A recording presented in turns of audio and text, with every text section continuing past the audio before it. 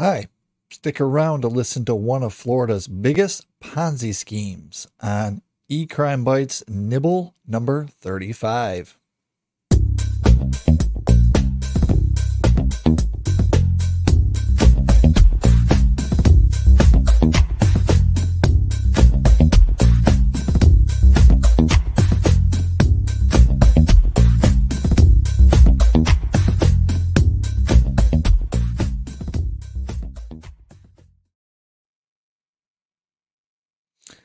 Welcome to eCrimeBytes Nibble number 35. So here, Michael DeCorda was behind a Florida Ponzi scheme, tricking over 700 victims into giving him $80 million to invest. And I say invest with air quotes. He wasn't investing it. It was just a traditional Ponzi scheme where earlier investors in this foreign currency trading company he owned called Oasis International Group were paid returns from later investors, which is exactly how a Ponzi scheme works.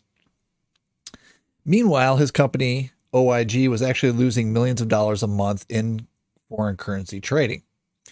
One particularly sad example of DeCarda's fraud involved taking $100,000 from a soldier that he received as a settlement as part of being a victim of an IED explosion on duty.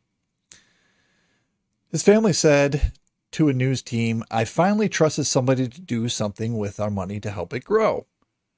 Okay, so I was like, that's pretty interesting. I started reading more into the news article, and they say, to understand the sacrifice behind the couple's investment, you have to go back to 2007.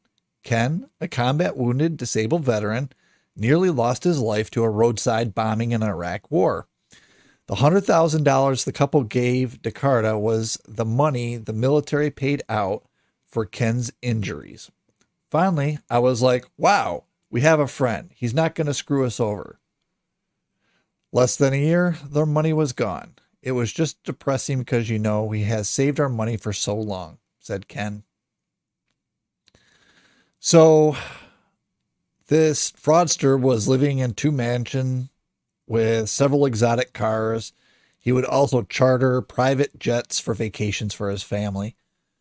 Eventually, he was arrested and charged, and he decided to take it to trial, and he went all the way there, and a jury found him guilty of wire fraud, mail fraud, and money laundering, all in the May of 2022.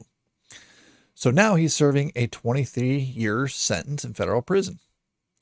So if you like this quick eCrimeBytes nibble, I'm pretty sure you're going to like our eCrimeBytes full-length episodes where we go through a case like this and we spend about 30 to 60 minutes on it. And we talk about the criminals, the method behind the crime, the actual crime, how they get caught, what it's like for them going through court. Are they found guilty, sentenced, and so forth.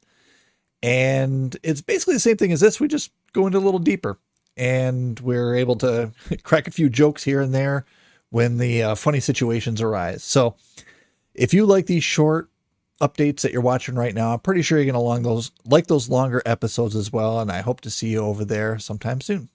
Thanks. Bye.